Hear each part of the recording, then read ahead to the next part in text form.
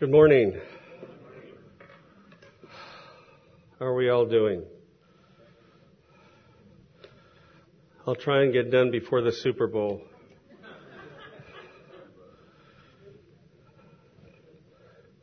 You obviously don't know what time the Super Bowl starts.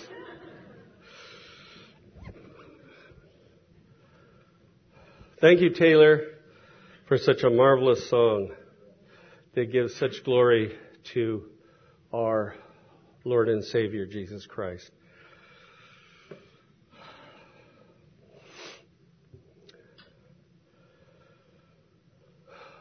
I'm going to tell a story that I found quite moving, and I hope it blesses you as much as it blessed me. In the book, The Time Is Now, The Legacy of Ligon Stevens, it is a breathtaking docudrama that shows the experiences of the Stevens family, who lost their daughter and sister, Ligon, in the sudden and unexpected sweep of an avalanche in the Sangre de Cristo, which means Blood of Christ, mountains in Colorado in 2008. This was no ordinary 20-year-old. She was quite the experienced mountain climber and had for many years, even at the age of 20. At 18, she covered 4 summits in the Andes in South America, and no man could keep up with her. She was beyond her years in understanding and living for Christ. She was a very dedicated, passionate, sacrificial, and joyful servant of Christ. Since her death, her story and her journal, which she wrote, was made into a 4-part movie that was broadcasted on Day of Discovery on Sunday nights around the world.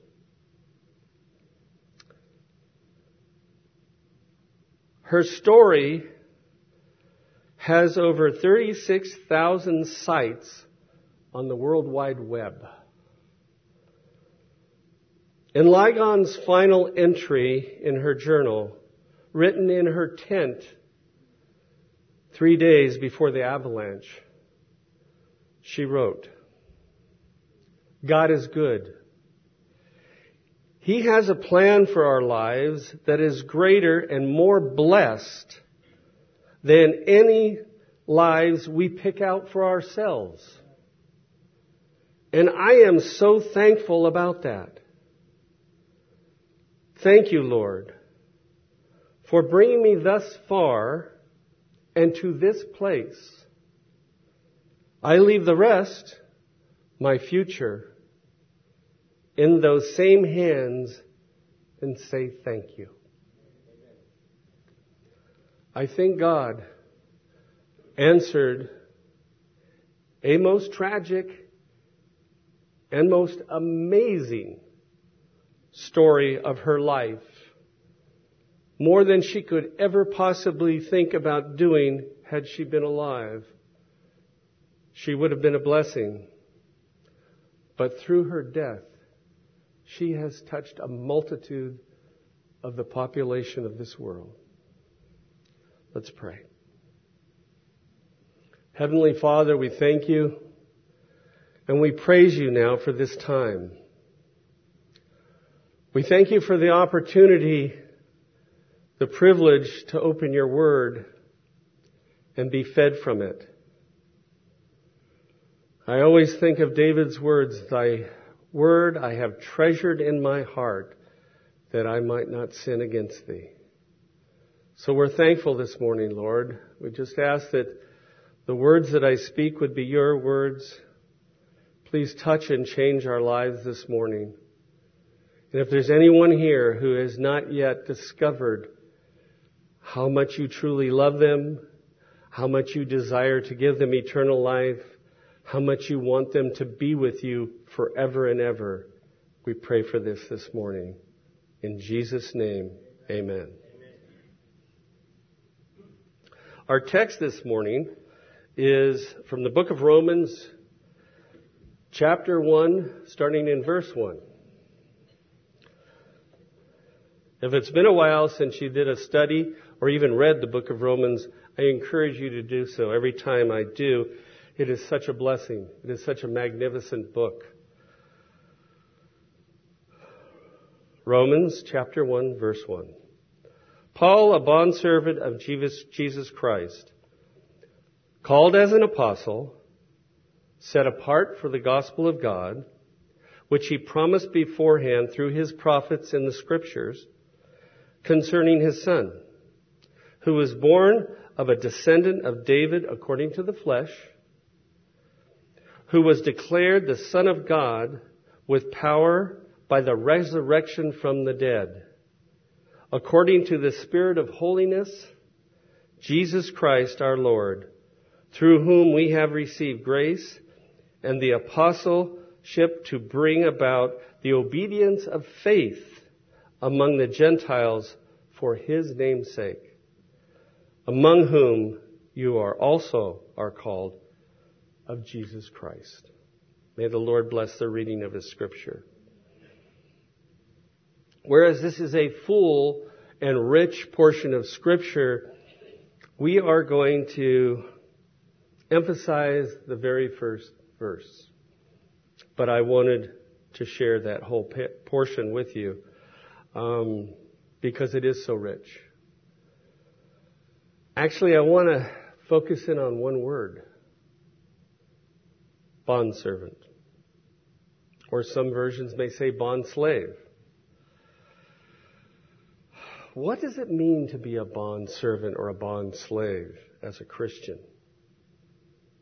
A definition might be becoming a bondslave or a bondservant is to unconditionally give up your freedom to another. The decision in Scripture is irreversible. Colossians 4:12 says the following: Epaphras, who was one of your number, a bondslave of Jesus Christ, sends you his greetings, always laboring earnestly for you in his prayers, that you may stand perfect and fully assured in the will of God. A rather moving portion in itself. But it shows the character of Christians who give themselves fully to Jesus Christ. To be a bondservant, we must first be a Christian. And to be a Christian, we must be born again. Amen? Thank you, you three. The rest of you, not so much. But I know you had it in your heart. You were saying amen in your heart.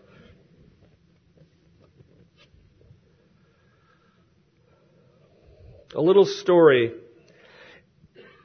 It's an announcement that this church put on their, and many churches, especially in New England, love to have a little news poster sign in front of their church during the week. And this one says the following in New Brighton, Pennsylvania. Christian funeral directors provide many valuable services, but they can't phone ahead for reservations. You must apply in person for eternal life.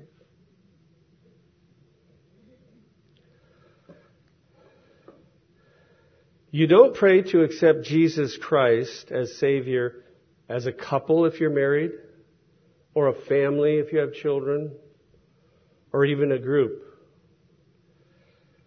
We each have to approach Jesus as individuals. It is a personal decision by us as individuals when it comes to salvation. Can more than one family member at, let's say, a Billy Graham crusade get saved at the same time? Of course they can. But each one of us cannot save our children if we're parents. If we're married, we can't save our spouse. We can only save ourselves. We are simply lost without Him. No Jesus, no redemption. And we're on that fast path to the highway of hell. We need to be born again. I've quoted this scripture many times only because I find there's simplicity in the solution when it comes to being born again. I think it puts it so well and so understandable for each and every person. Romans 10, verses 9 and 10. That if you confess with your mouth Jesus as Lord and believe in your heart that God has raised Him from the dead, you will be saved. For with the heart a person believes, resulting in righteousness, and with the mouth he confesses, resulting in salvation. It is that simple. If we're willing, if we're humble, if we're needy, He will not refuse us, ever. But man, in his pride and his arrogance, complicates things over and over again, tries to add to or take away from such a pure, such a simple message. They try and tell you, that's okay, but you also have to do this to maintain your salvation. Or they just absolutely turn around and say, put your trust in this man, or put your trust in this group, which is all false and from the devil. Po Fang Chia said the following: there is no better day than today to enter into God's family. On the day Spurgeon was saved as a young lad, he wrote this: when the Lord first pardoned my sin, I was so joyous that I could scarce refrain from dancing. I thought on my road home from the house where I was set at liberty that I must tell the stones in the street the story of my deliverance. That I wanted to tell every snowflake that was falling from heaven of the wondrous love of Jesus, who had blotted out the sins of one of the chief of rebels. Man, that's good stuff. Take a moment and remember the day you were born again. Was it not the most glorious day of your life? Yes. There really certainly, and we've had many wonderful days in our lives, I'm sure, but there shouldn't be a close second. A spouse, maybe. A child, a parent, a close friend. But still, the day we got saved should just be one incredible memory. And we should go back to it from time to time. I find it very good to go back to it, because I was a very arrogant, rebellious, not a very nice person. He did some marvelous things besides save me. To be Christ's bondslave, which is another step. Can you be saved and not be a bondslave? Absolutely. There are carnal Christians even that have truly been saved but lead a sad, rebellious, stiff-necked life. And it is sad.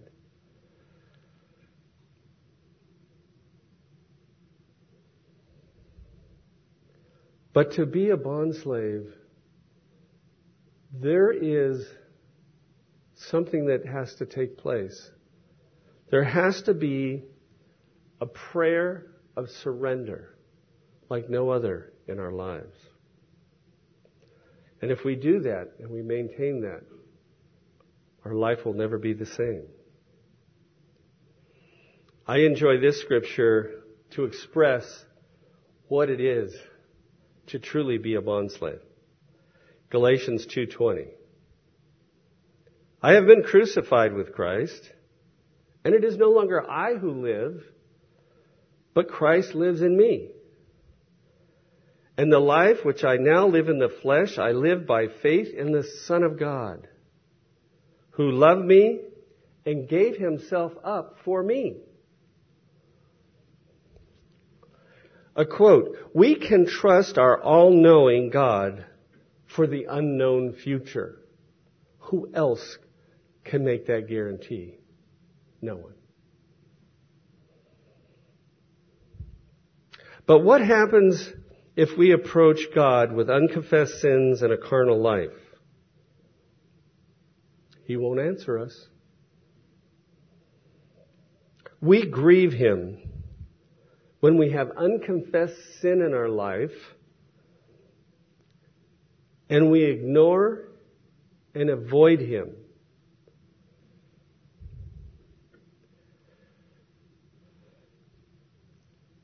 He wants to rescue us. He wants to take care of us. To me, it's mind-boggling, and maybe part of that has to do with the way I was before I came to know Christ. Other than a few close friends, I didn't have many friends. I didn't care to have many friends. I didn't really care about anybody except number one. So once I got saved, once he revealed who he was, once he said, I will take you just the way you are, I was just truly amazed, and I fell in love that millisecond with my Lord and Savior Jesus Christ, and I've never looked back. Have I been stubborn at times? Have I been prideful at times? Have I been stiff-necked and stupid? Yes. But praise be to God, he does what to us when we get that way?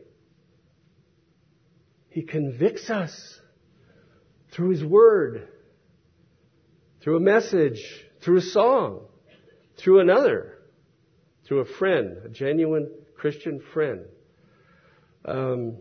I had many wake-up calls in the early days for Sylvia and Adel, and I'm personally responsible for 4,682 of his gray hair. True. But I am so happy that Jesus Christ never gave up on me. I can't say enough about that. It pays to be a surrendered Christian. It really does. It makes no sense not to be. But for the sake of exploring it, what isn't a surrendered Christian? There is no room in God's kingdom for the princess mentality. I'll throw in king mentality so all the men don't think they can escape this one. But you know what I'm talking about. It isn't about us. It's about Christ. It's about others. Always. Because he'll take care of us. There's no room in God's kingdom for a prideful person. None. Or an arrogant person. Remember what threw Lucifer out of heaven. The moment he thought he was special, the moment he thought he was superior to God. And we have been paying the price on this planet ever since. Again, there's no room for a stiff-necked person. And these are inbred sins and unrepentant people who walk with them. This is very important. If you had a struggle off and on, but he won the struggle, that's different. A rebellious person. I'm sorry, God's not impressed. And he's not impressed ever with Lone Ranger Christians. Over the years, I've seen some of them. They think they're God's watchdog, and it's their job to jump from church to church to church, criticize and leave. They have created in their own mind that they are God's spokesman to correct others. Nothing could be farther from the truth.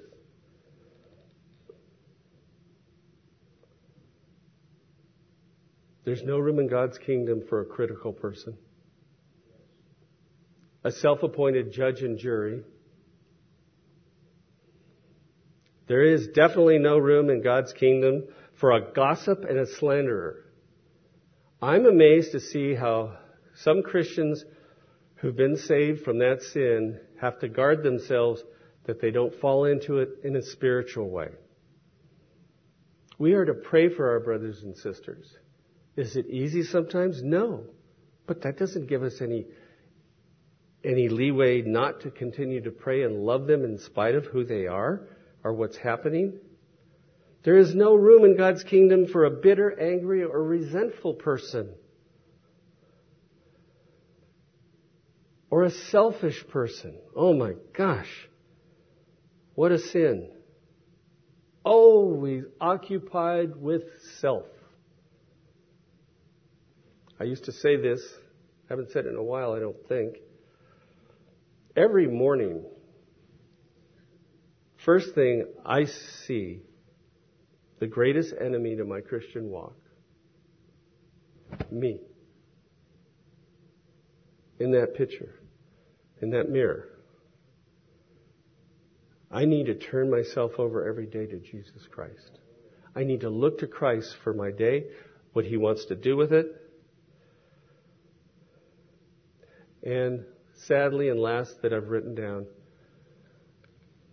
there's no room in God's kingdom for people who love this present world and all that it has to offer, because it's just destruction. But the devil's there to give it to you if you want it.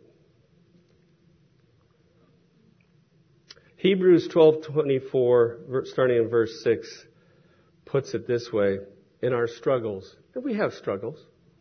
It's a fight. We have to wear that armor every day. The devil wants to drive us nuts any way he can. You have not resisted to the point of shedding blood in your striving against sin. And you have forgotten the exhortation which addressed you as sons. My son, do not regard lightly the discipline of the Lord, nor faint when you are reproved by Him. For those whom the Lord loves, He disciplines and scourges every son whom He receives. Conviction is never enjoyable. It's not meant to be, because we're off the path in something. And His Word, or somebody speaking to us, or some other way it comes to us, makes us uncomfortable. This may make somebody uncomfortable this morning. But here's the news flash. That's a good thing. It's a good thing to be convicted. I thank God. I've been convicted thousands of times in my walk with Christ. Hallelujah. The tragedy is we don't feel or hear the conviction anymore. We are in a sad state. Always, we need to let Him have His way. And when we do that, life is wonderful. A quote: life with Christ is an endless hope. Without Him, it's a hopeless end.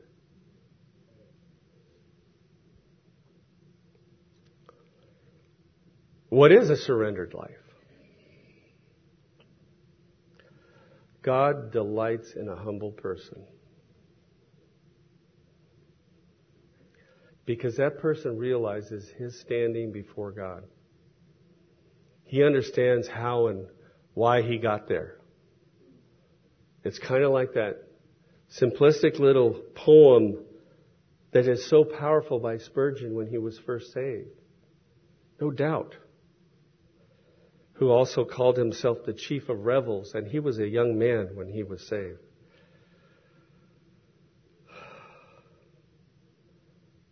What does God delight in? Psalm 51:17. The sacrifices of God are a broken spirit, a broken and contrite heart. O God, you will not despise.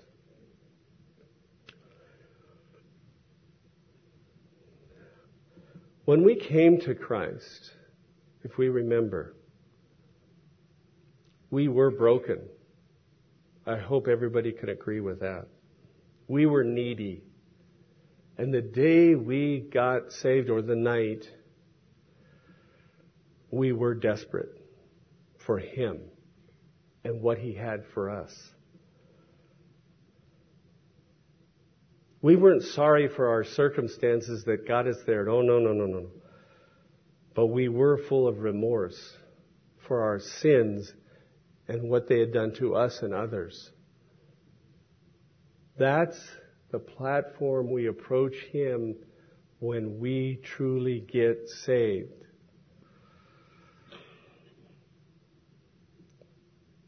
But know this, once we accept Jesus Christ as our Lord and Savior, God expects us to always be accountable and to live a surrendered life in His strength. And when we're walking with Him, and when we're letting Him have His way in everything in our lives, we have that strength. We have that joy. We have that peace. We have that empowerment that so blesses us. And guess what? That's a testimony that other people see. They don't see the carnal. They don't see the rebellious and the things we talked about. If anything, they're an annoyance. And how sad should it be for a Christian who's not walking with God, have one of those things that other people in the world look at and say, I don't want what he's got or what she's got.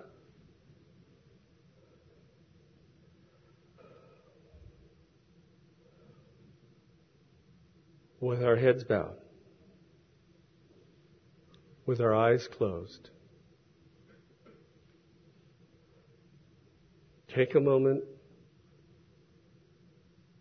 and remember the day you came to Christ.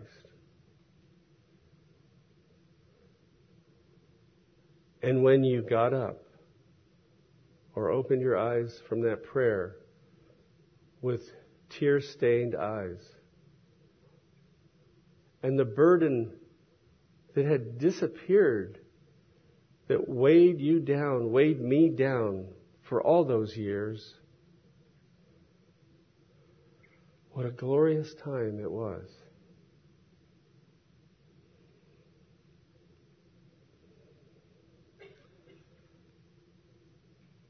All to Jesus I surrender. All to Him I freely give. I will ever trust and love Him, in His presence daily live. All to Jesus I surrender, humbly at His feet I bow. Worldly pleasures all forsaken. Take me, Jesus, take me now. All to Jesus I surrender, make me Savior wholly Thine. Let me feel the Holy Spirit, truly know that Thou art mine. All to Jesus I surrender. Lord, I give myself to Thee. Fill me with Thy love and power. Let Thy blessing fall on me. All to Jesus I surrender. Now I feel that sacred flame. Oh, the joy of full salvation. Glory, glory to His name. I surrender all. I surrender all. All to Thee, my blessed Savior. I surrender all. With our heads still bowed and our eyes shut, if anyone wants to spend some time and wants me to pray for them in accepting Jesus Christ, just please lift up your hand and put it down. Anyone at all that has that desire. And if there's anyone here that's been a Christian, but somehow things went wrong, and you'd like me to pray for you, this is between you and me. Just raise your hands, and I will pray for you. Is there anyone? Heavenly Father, we thank you and we praise you for this day. We just ask that you bless it. Bless the remainder of it. Bless this body of Christians. We're so thankful for them. We rejoice in you, Lord Jesus, the author and perfecter of our faith. And yes, hallelujah, what a Savior. We're so thankful. In Jesus' name, amen.